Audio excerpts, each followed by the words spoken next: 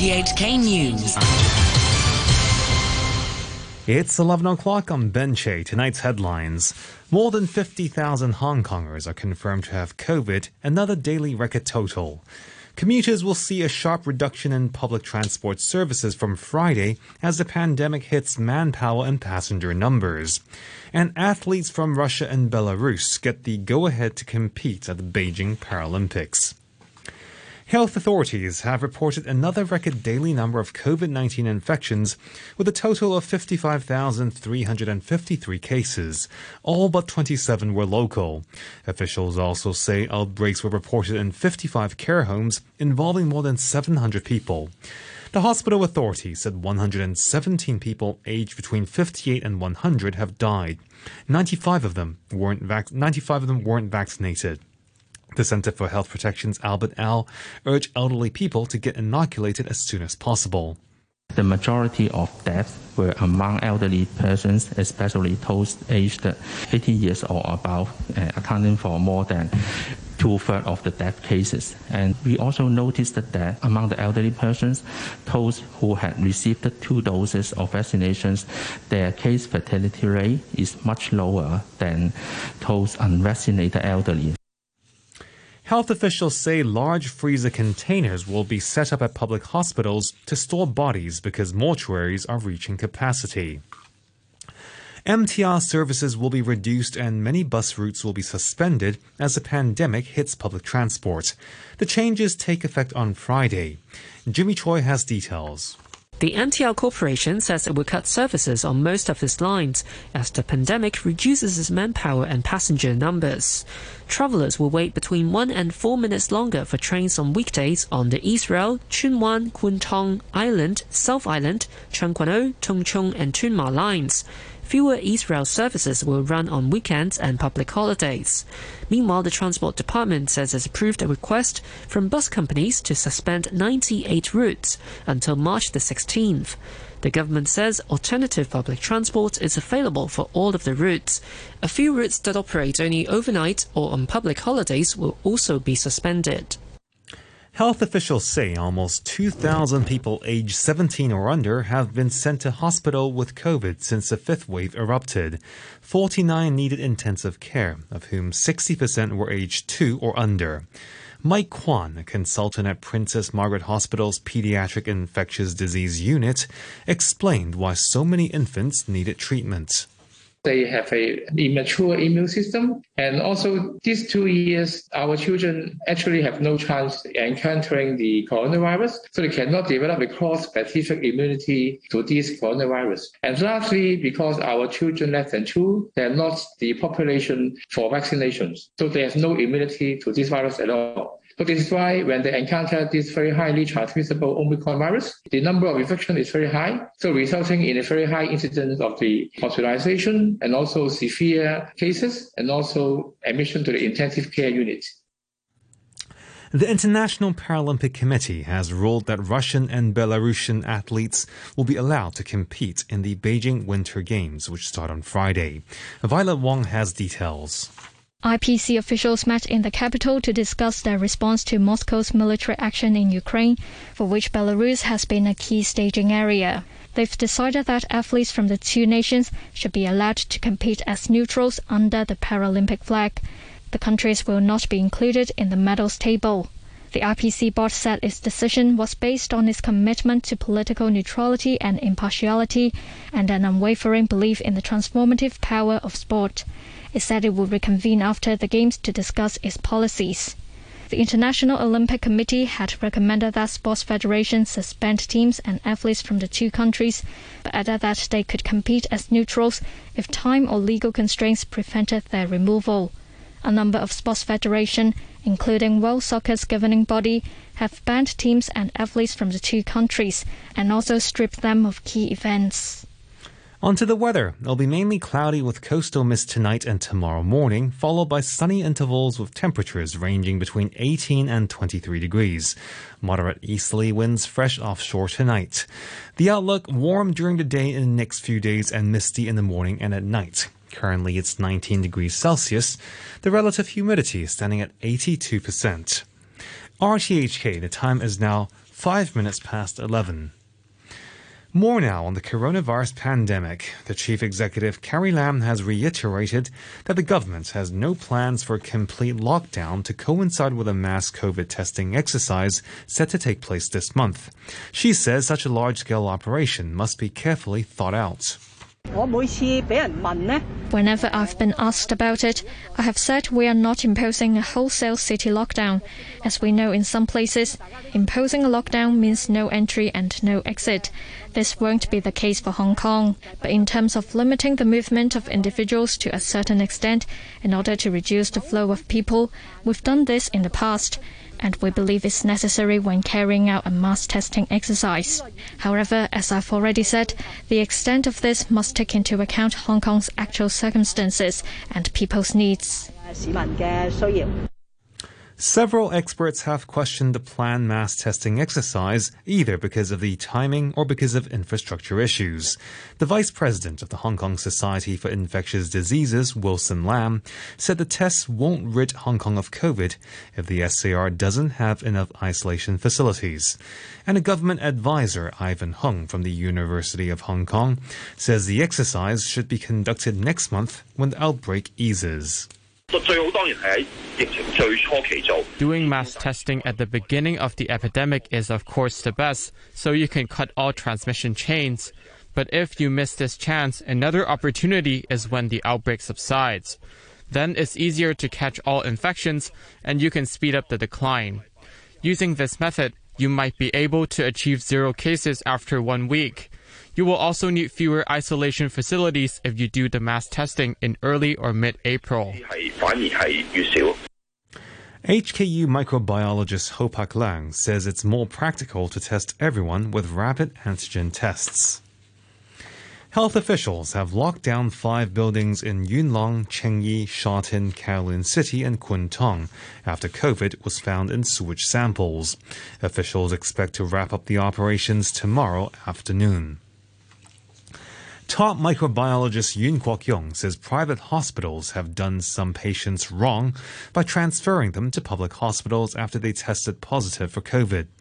The hospital authority says that happened to dozens of kidney patients who had been receiving dialysis at private hospitals. This story from Violet Wong. The University of Hong Kong professor and government advisor on the pandemic made it clear that's not the right move. Yuen Kwok Yung says that's because public hospitals are now overcrowded and like battlefields.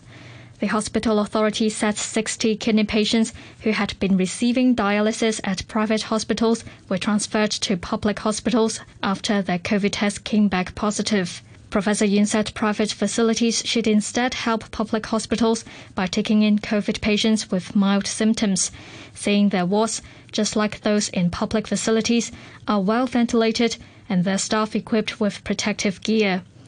He said private hospitals only need to take infection control measures like their counterparts in the public sector do when caring for COVID patients.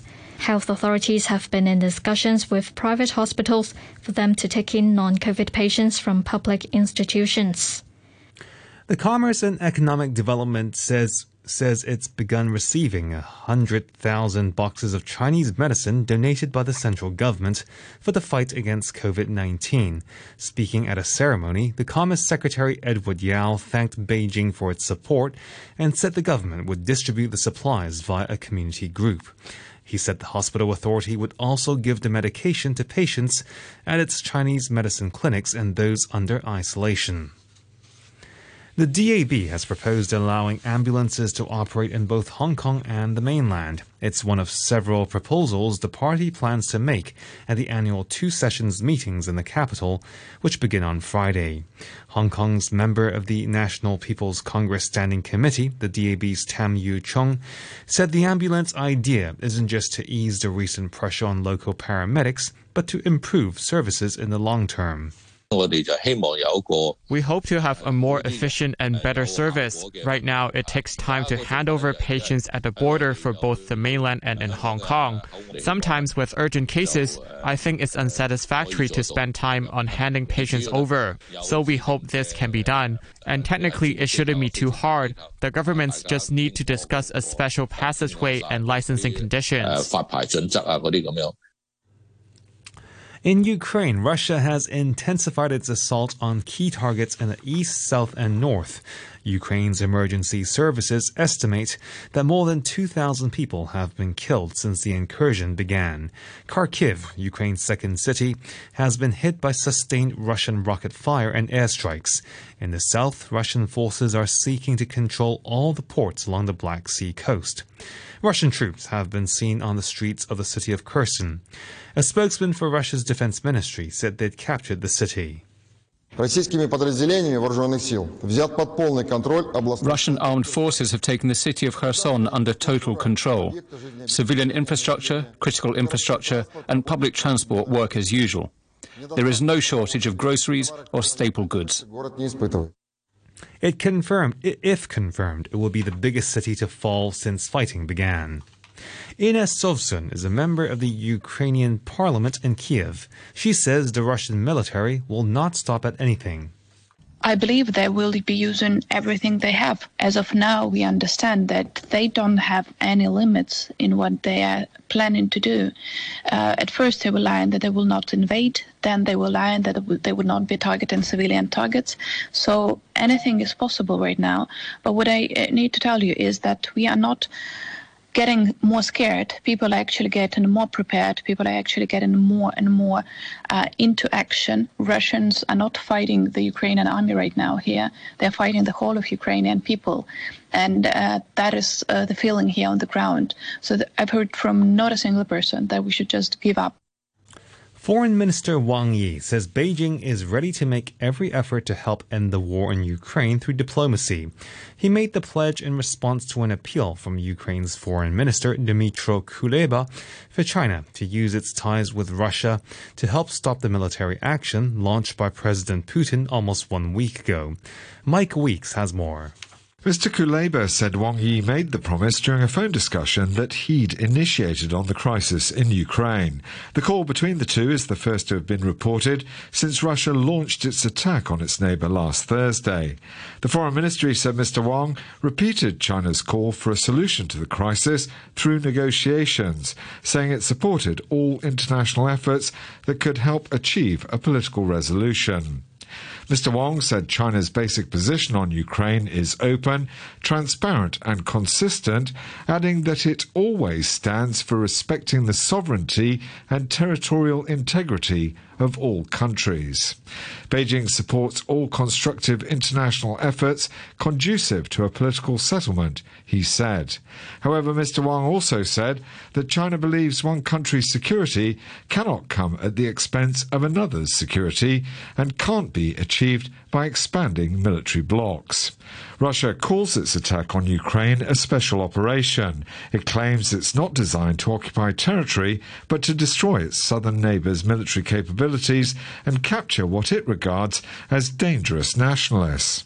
Beijing, which has grown closer to Moscow in recent years, while also maintaining cordial diplomatic ties and strong trade links with Kiev, has so far refused to condemn Russia's attack on its neighbour. Police in New Zealand have broken up demonstrators opposed to COVID measures who had been camped near the Parliament building in the capital Wellington for several weeks. They used forklift trucks to remove tents and mobile toilets and towed away vehicles. Some protesters set fire to the camps as police moved in. 3 officers were wounded in the operation. 36 people have been arrested. The Prime Minister, Jacinda Ardern, said the protests had to end. It will be obvious to those who work in and around Parliament that the protest has been at times violent and increasingly fuelled by misinformation and, sadly, conspiracy theories. We know COVID has circulated within the protest and there have been hospitalisations as a result. Whatever point the protesters were making at the beginning was made, but it is time for it to end. And in sport, in football, the 5th round of England's FA Cup resumes overnight, with second-tier Luton Town hosting Chelsea and all Premier League ties, pitting Southampton against West Ham and Liverpool against Norwich. They're all hoping to join another second-tier outfit, Middlesbrough, and Premier League champions Manchester City in the quarter-finals. Crystal Palace also booked a last 8th place last night, but boss Patrick Vieira wasn't happy with his side's performance in their win over Stoke. the concentration wasn't at the level that I wanted. I think they wanted it more than us. But lucky for us, we scored the first goal and we scored the second one that gave us the qualification. But there's still a lot to grow and to learn from the team. And that's the news from RTHK. RTHK Radio 3.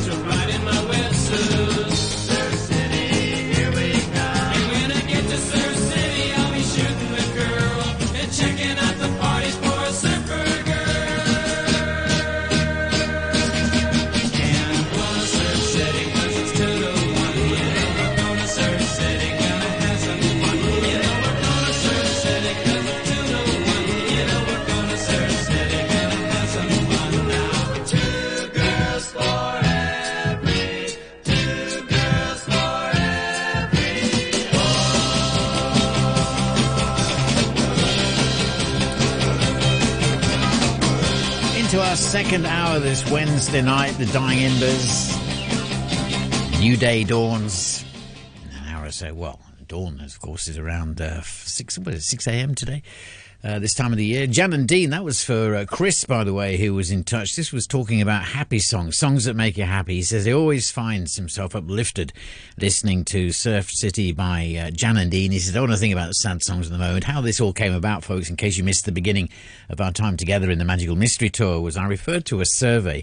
Initially, they were looking at the saddest songs ever, but then I shuffled down the survey and found that they got the happy stuff at the bottom, which is good. You know, start off pretty miserable and then cheer yourself up by the time you get to the end of it. I'll do you the top three for both. I won't play the top three saddest songs. I will play you the saddest song according to their survey, just the one.